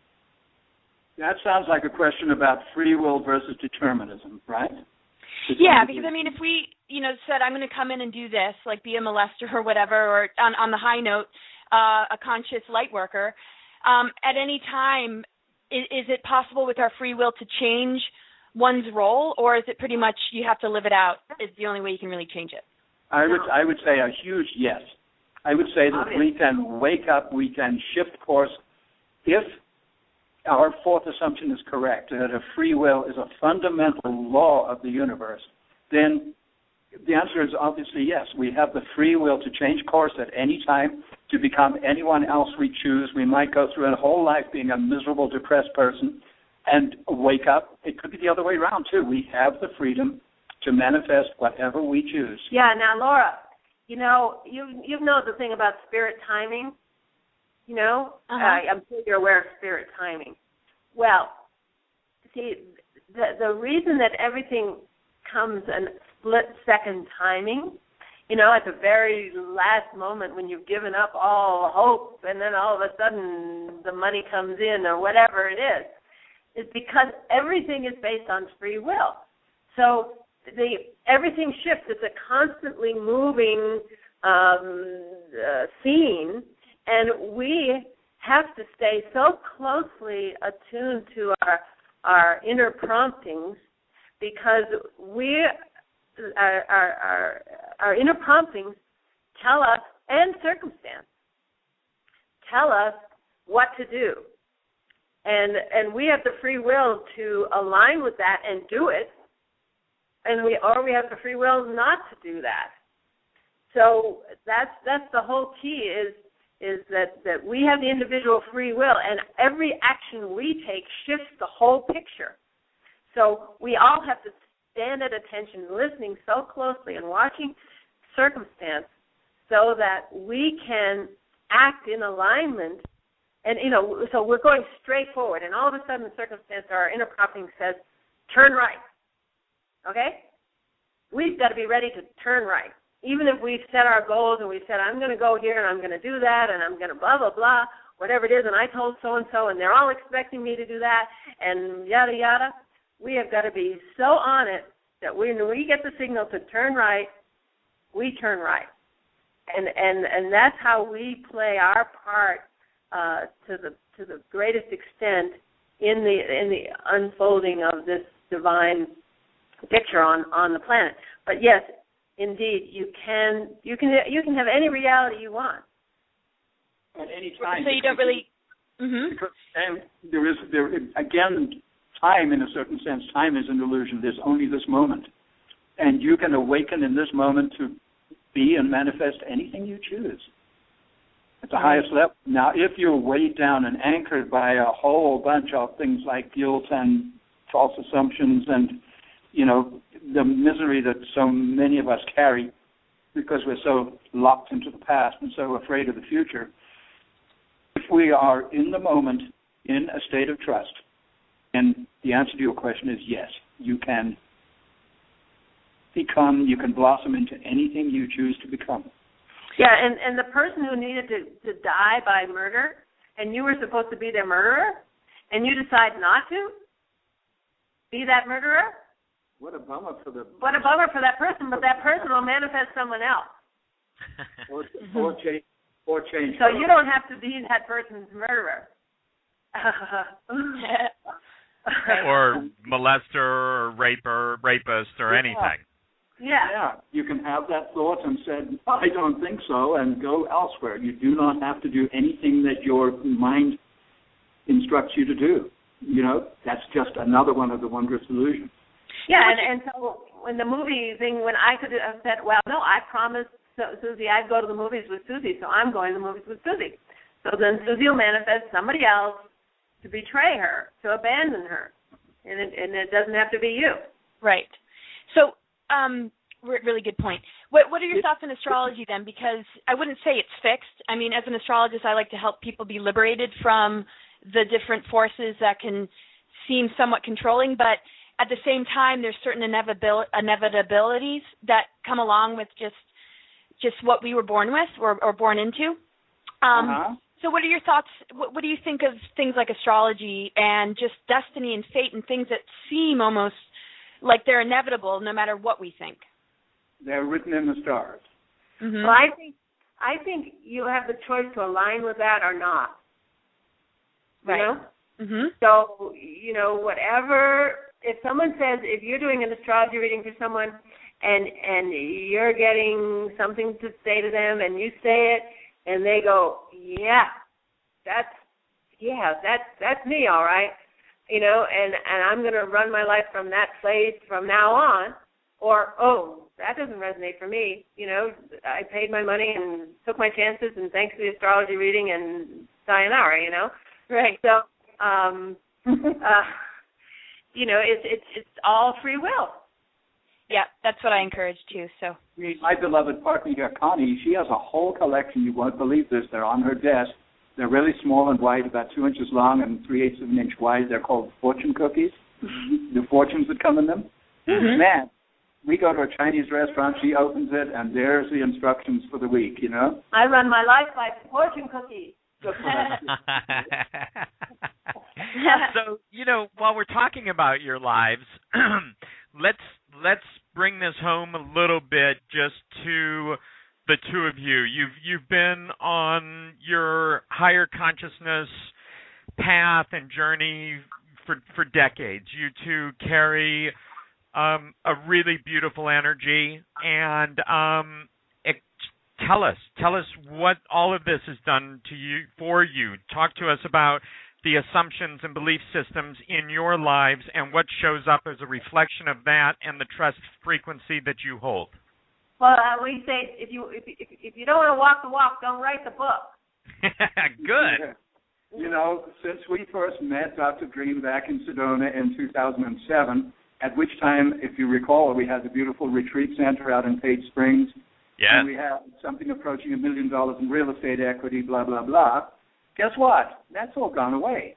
We now have a very nice Mercedes Sprinter van, which is called the Trustmobile. That we bought on my credit. Yeah. Got rebuilt. Yeah. But so, in other words, it's not material. It's not that because we suddenly decided to write a book about the trust frequency that we're multimillionaires. It does not appear to work that way. What it does appear very strongly to do is that whatever circumstance it delivers in our lives is just is increasingly it's been wonderful forever. I look back at my life and I'm just amazed. And I've been wealthy at times, materially, and I've had nothing at times materially. And I raised 5 home-birthed, beautiful kids on no money at all as a first-generation immigrant into this country with a wife also from South Africa. Wow. Put a lot of trust into my being all my life. Looking back, I can see that. But crystallizing it, clarifying it into this book has, in a certain sense, put us through the ringer. It's like, wow, okay, if you thought you could put your dependence on your, how about real estate equity for your elder years, good luck. So we've been stripped of that. And the challenge has been to truly trust the loving universe. I mean, it comes down to those 4 words, trust the loving universe. And if you can truly do that, for me, the rest of it doesn't matter. The outer material side does not matter. We're in beautiful places.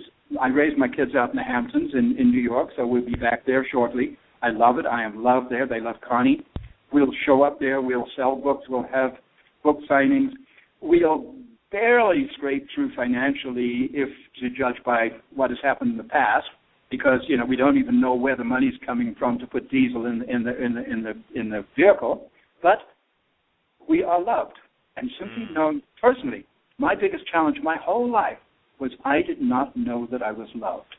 At some point, and this was probably in the late 80s, early 90s, I realized that. I'd started a men's group, and I became clear about my issue. My big issue was one of, I called it faith at the time, or trust. I was challenged. I didn't know that I was loved.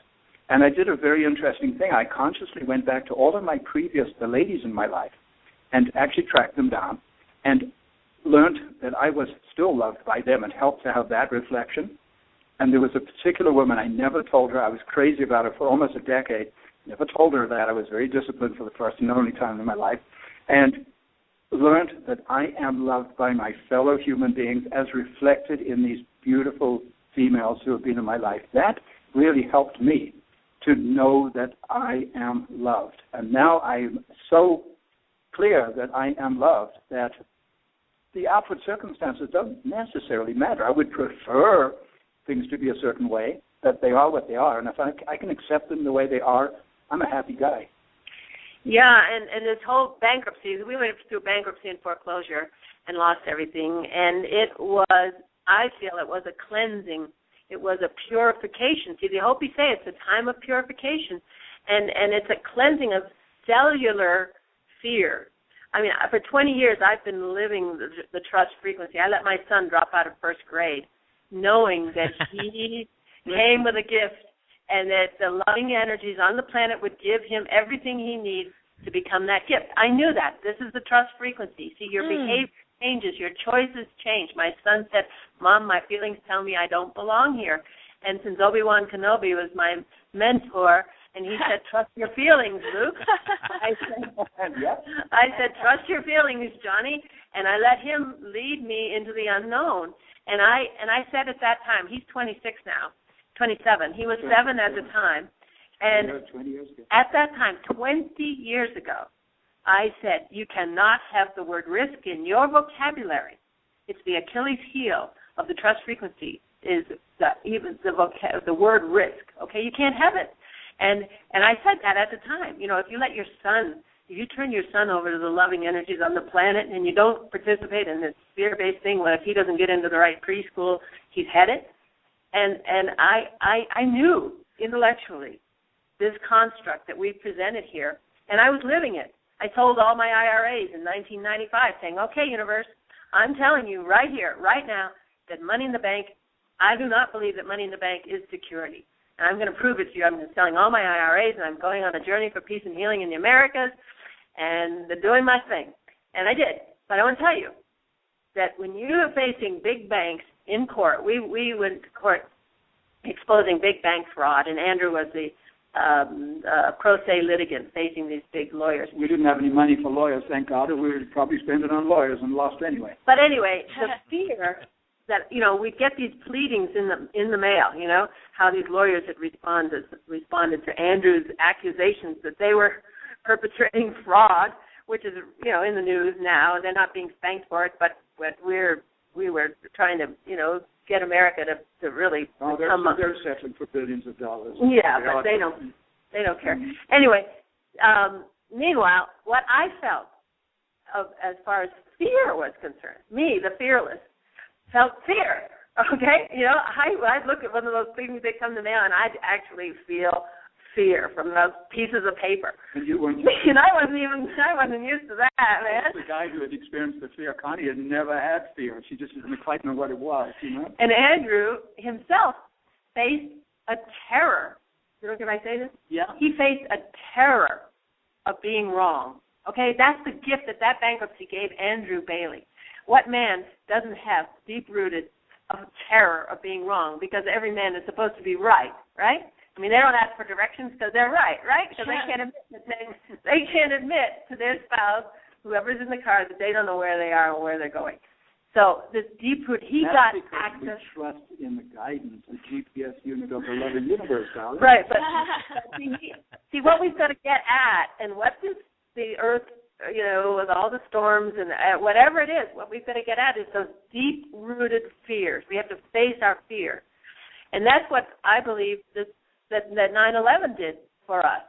9/11, I thought, and I've got a whole thing on YouTube, that 9/11 was actually about the opening of the human heart and the rebirth of America. Wake-up call. The wake-up call, okay? Right. And I've got a whole substantiating evidence on the fact. But what happened was, we didn't go in. We went into love for the first year. I mean, the outpouring of love and oneness and all the shifts and et cetera. Then we slammed into more fear than we've ever been in as a country and as a people. And I realized that we have to face our fears individually and collectively to cleanse our aura, to move to this higher vibration. We cannot get there with this stuff sitting in our unconscious. Yeah. And one really important thing about the trust frequency and the 10 assumptions is you can't just overlay them on an existing foundation that's unconscious. We're based on fear. And the real challenge, and I do not have the answer to this, it's what our workshops are about, and it's an ongoing exploration of human consciousness, and it varies from person to person. If I have deep-seated beliefs that, just take, for example, that I'm unworthy, that I don't deserve, and I can't just overlay a higher assumption on that. It doesn't work. I will be sabotaged, because the more powerful is the inner dark one that's unconscious, that is capable of just undermining me. Well, it determines the vibration. It has a vibratory. So my vibratory rate, while it may temporarily go up, I attend a trust frequency workshop for a weekend, and I walk out on Monday, and I'm wildly elevated because now I'm in a conscious, loving universe. But by Wednesday, I'm starting to forget, and those old ones are reasserting themselves. It's work. I'm not claiming that this is an easy transformation, but right. I do feel that it's an essential one. If we're going to survive as a species and manifest the extraordinary destiny that we are capable of bringing to the universe. See, the universe is one entity. There may or may not be all sorts of other beings out there, But we, Connie and I, both feel that humanity itself is of extraordinary importance. And we have two ways to go, as the Hopi prophecy says. You can take a certain road that leads clearly to destruction. It's the world we're seeing in the newspapers every day. And there's another world, and they simply call it the Hopi way. What's their other term for it? Beautiful term for it. Anyway, the path of peace or something like that.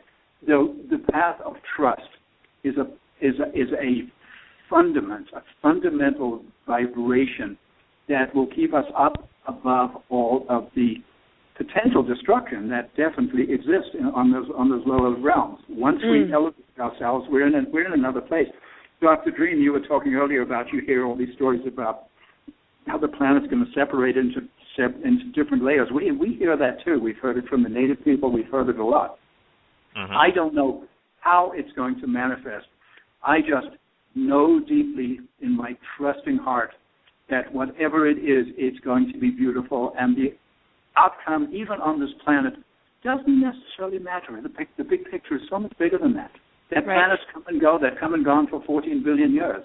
It's just an extraordinary adventure to be a sentient being in this amazing universe. And what I say is that all of creation is awaiting the love in the human heart. That when we open our hearts and release the love contained therein, see, we have our hearts are armored right now because it has not been safe for the human heart. We've reacted, and I believe that the earth has been in the past was in a field of fear. That the dominant energy on the planet was fear. So we were all responding to that fear. Even the indigenous peoples who have a trust-based paradigm, they were doing stuff to each other that did not reflect their paradigm, their cosmology, because they were influenced by fear as well. And I believe that the earth has moved actually in the harmonic convergence, that it started to move into the field, the energy of love, and that starting to notice these things as synchronicities and circumstance that starts to work in our favor. Instead of the Murphy's Law, the toast turning upside down and landing butter side down, it lands butter side up. And we're starting to notice that, and we're starting to trust. And when we open our hearts, that it's going to transform all of creation. And so one other thing I wanted to say, you said, how does this play out in our individual lives? One thing we feel is that so much of the thinking has kind of stopped at the level of the secret, which is, tell the universe what you want and you'll get it. Well, the secret was very important in letting us know how powerful we are and how powerful our thoughts are. And so it accomplished a great deal in letting us know that we can manipulate the unified field to get what we want. But for me, in my understanding, the universe wants for us more than we can fathom. Okay? And that's what I want. I don't want to be telling the universe what I want, what my little pea brain thinks it wants.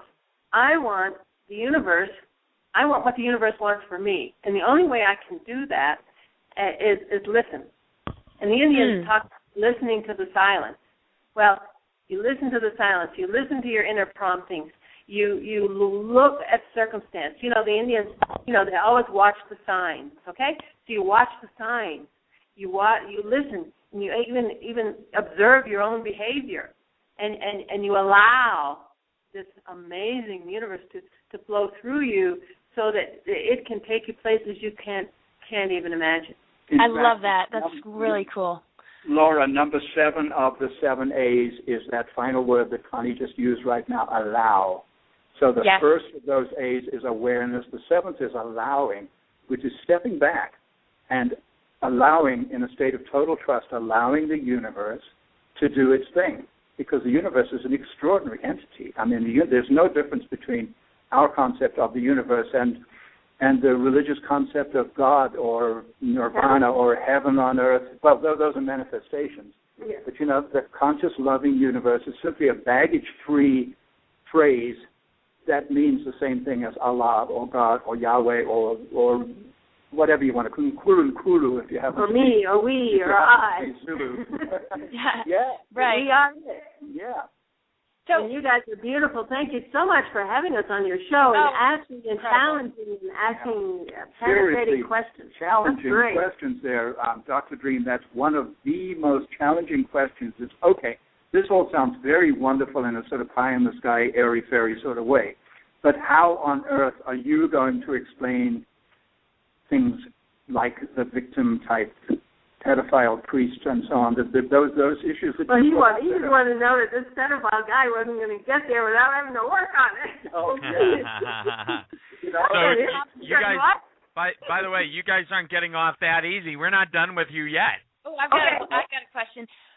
We've talked a lot, and I'm sure we've mentioned you both have mentioned a few things regarding what I'm going to ask, but there might be more. And so my question is, what important information is missing about the nature of reality, and how best can people integrate them and wake up to them in a practical sense?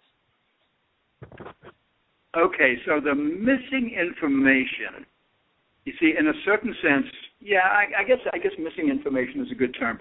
You see, if just say we're operating on our road map is the wrong map. We're driving from LA to New York, and we've got a map of Canada.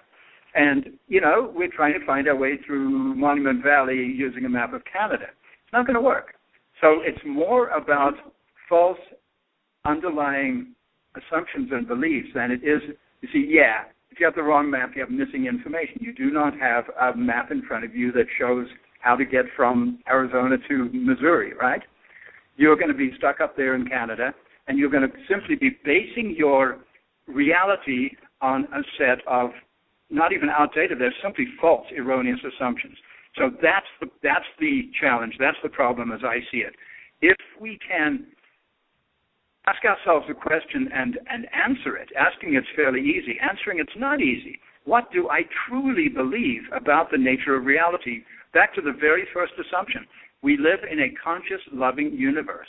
Now, every educated person on this planet has been taught in school that we do not live in a conscious, loving universe. The universe we live in is completely different. It's a mechanical clockwork thing, right?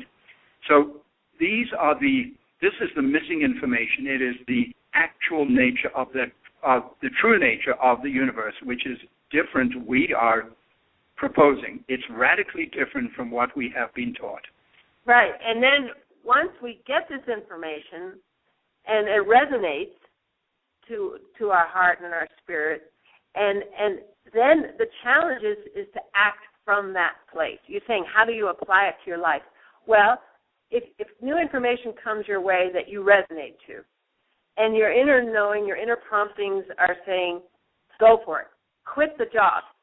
What we're saying to people is that if you have the free will not to align with your inner promptings, but what your inner promptings are going to do is they're going to take you to that place where you couldn't even imagine the end result. What we're saying is, say you have this job that you go to pay the mortgage and you hate it, and you know that if you miss a day, the guy next to you is going to get your job. Well, you get an inner prompting that says, stay home today. And you're like, what do you mean? I can't stay home. I've got to pay the mortgage, blah, blah, blah, blah, blah. But this prompting is just saying, stay home, stay home. And you're like, okay, well, I read this book that said, aligned with my inner promptings. Okay, I'll stay home. So you call in and you say you're sick, and you're sitting around twiddling your thumbs wondering what's going on. And you're like, oh, well, the mail's here. I guess I'll go down to the mailbox and get the mail. And you go down to the mailbox and you're standing there, as Andrew says in the book, leafing through the Victoria's Secret catalog, or whatever, that was sent to the prior tenant. Anyway, you're standing there, and who comes by but Joe, who stops and says, hey, Mark, or Joe, or Susie, whatever, I've been thinking about you. I was wondering if you'd like to go to Hawaii and head up my office over there. Well, you would never even considered going to Hawaii. But here he is. This is the job, the dream job that you never even dreamed about. And if you'd been at your other job out of fear, you never would have been at the mailbox for Joe to ask you and offer you this job. You see, you've got to put your body. It's actually a physical frequency. It's like a timing belt in a car. You've got to put your body in the place where the loving energies can find you. I mean, it's all love, but you know, if for this soul's destiny beyond anything you can imagine, you know, rather than being locked into the time is money paradigm and to get your kid into the preschool paradigm and all that, you know, you've got to step out of it. Johnny Marlowe stepped out of it. He took his mother's hand and said, "Mom, come on." And unfortunately, I was given enough information before he did that. Kiyosaki, who wrote Rich Dad Poor Dad, actually wrote a book called "If You Want to Be Rich and Happy, Don't Go to School." That book came to me months before Johnny made this statement to me. And also, I knew Wallace Blackhouse would never been seen the inside of a school, and was the most brilliant human I'd ever met on the planet. So I had information that could allow me to make that choice. But so you're asking, how do you do it? Well, do it. You know, Nike says just do it. Well, that's instructions from God. Just do it. And you could say, oh, that came through Nike, and Nike's horrible, and they have slaves in their whatever, in their sneaker factory. Hey, there's no victims. Huh? There's no victims. No, there's no victims. And besides, if you go into judgment, you're not going to hear the universe speak to you.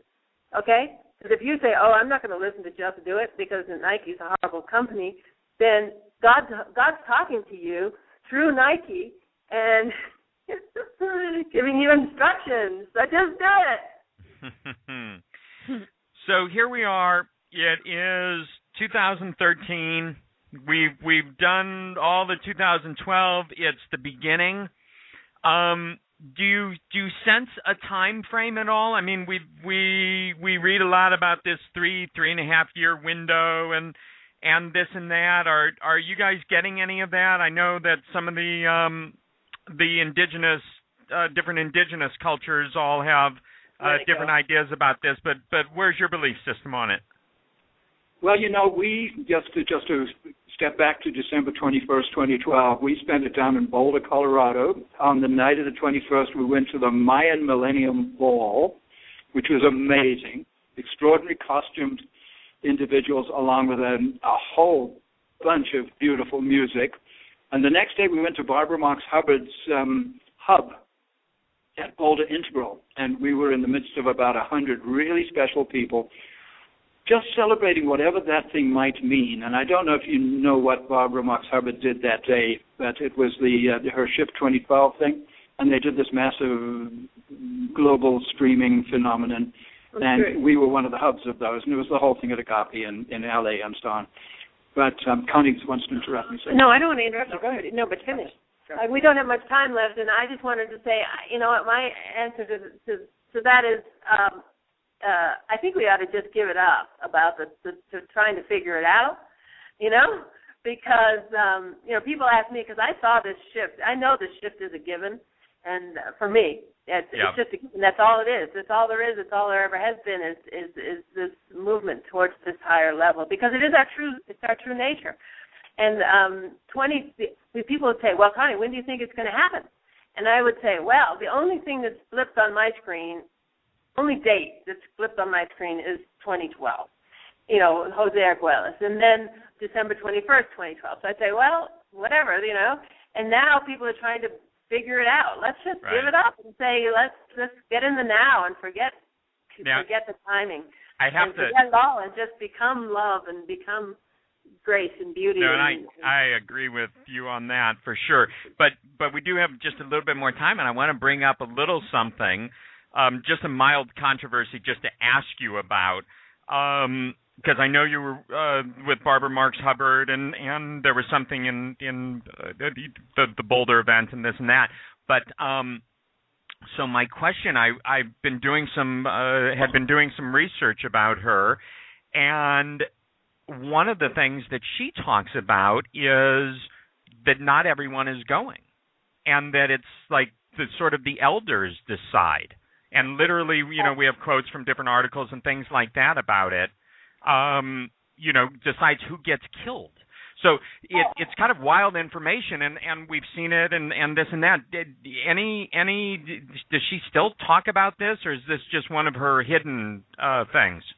Oh, my God. Honestly, I have no idea. I've seen some stuff on the Internet, we barely know her. When I first tracked her down, because her name came up, she's been coming up for quite some time, probably sometime in the 80s, I investigated her, and it was a little Christian, and I said, okay, that's that path.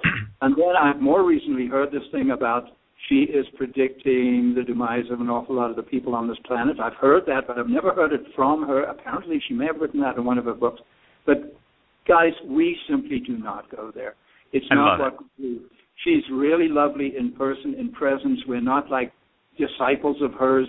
It's just that there was this gathering in Boulder that we went to, and it was a gathering of really special people. And guess what? They love us. In fact, we're heading back down there next Wednesday. We're doing book signings and workshops, trust frequency work down in Boulder. And a part of that came through that gathering. It was just a place where really special people came together. And that sounded like an amazing event. And let's just hold the energetic of holding so much trust and love around her that these way wacky, far-off notions and everything just get sort of swallowed up by the love that she, like everyone else, has in the core, and it's not about all this other stuff. Now, we'll move right past this. I just want to ask... Let me say something, though, Mark, Dr. Dream. Listen, what I listened very closely to Barbara because she was present in Boulder the next month. We just were down there and spent a day with her, and she was impeccable. Okay, because I won't have anything to do with anything that isn't coming from the highest level. And every word that came out of that woman's mouth and every single facilitator that was in her, her team of people that were putting this together, it was impeccable. It was only the highest vision. Good. And she actually had an epiphany in the 60s or so. And she's been playing that out. She's one of all of us that see something and have been given information or have a knowing, and she's been playing that out. So I don't know. I haven't seen it. Right. Well, I'm gonna hold us all in the highest light, of course. Now, what I want to know from both of you, because we've got to close out, is how do people find information on you? How do they see the film? How do they buy the book? And how do they see you in person? So, seeing us in person is slightly more challenging than finding the book. Finding the book's really easy. You just remember the title of the book, The Trust Frequency. You Google The Trust Frequency, you will find it, and through that you will find us. And thetrustfrequency.net, not .com, but the .net. If you go to www.thetrustfrequency.net, you'll find our blog, which is okay at the moment. I'm building a whole brand new, outrageously lovely website. And it's not up yet. I'm not an expert with this stuff, and we don't have a budget, so I'm doing it myself. Challenging, but you will find us through thetrustfrequency.net, and that website is going to be evolving. You can buy the book, you can buy the film, you can buy Connie's Voices of America series. We're eventually going to have a membership aspect, and we're calling that the Conscious Loving University. And that's actually going to be a resource bank, if you will. It'll be a place where you can go where if you don't have the time to spend endless hours and weeks and months researching on the Internet, it's going to be a carefully curated collection of material, say YouTube and different things from different teachers, different wise ones, including our own stuff, that will be in what we're calling the Conscious Loving Universe. Yeah, Conscious Loving University. But to find us, and you can just Google Connie Baxter Marlowe or Andrew Cameron Bailey or the Trust Frequency. You'll find us. We have nothing to hide, and we have nowhere to hide. And if people order the book from us, they'll get a copy of the film included. Mm-hmm. And otherwise, they can go on Amazon and get it print on demand. And it won't include the film, and you can get the film separately. But it's $20 and includes the film. If it comes through, an order comes through our website to us, and we take it down to the post office and give it a little. That's wonderful. A great deal. I just can't thank you both enough. Oh my goodness, I know we could go on for so much longer if we had the time. It's been an absolute pleasure. I can't imagine that anybody's not going to walk away feeling completely refreshed and totally positive and in a vibration of trust. So thank you. You guys are incredible. Thanks so much. Thank you so much for having us. Thanks for doing this work. That's a real commitment on your part. I know you've been doing this for a long time. Thank you. Oh, thanks so much. I just have to say from 2007, I have loved you both and respected what you're doing. I remember you speaking about the trust frequency. I remember that having an impact on me. I love you more today. It means the world to me that we're all still out there doing what we do at the highest level, and my love and respect is just, more expansive than ever. And I'm hoping to see you guys along the way. Yeah, are you in California these days? Yep, we're in Southern California in Ventura, and let us know when you're coming, and we'll set up an event. We're heading.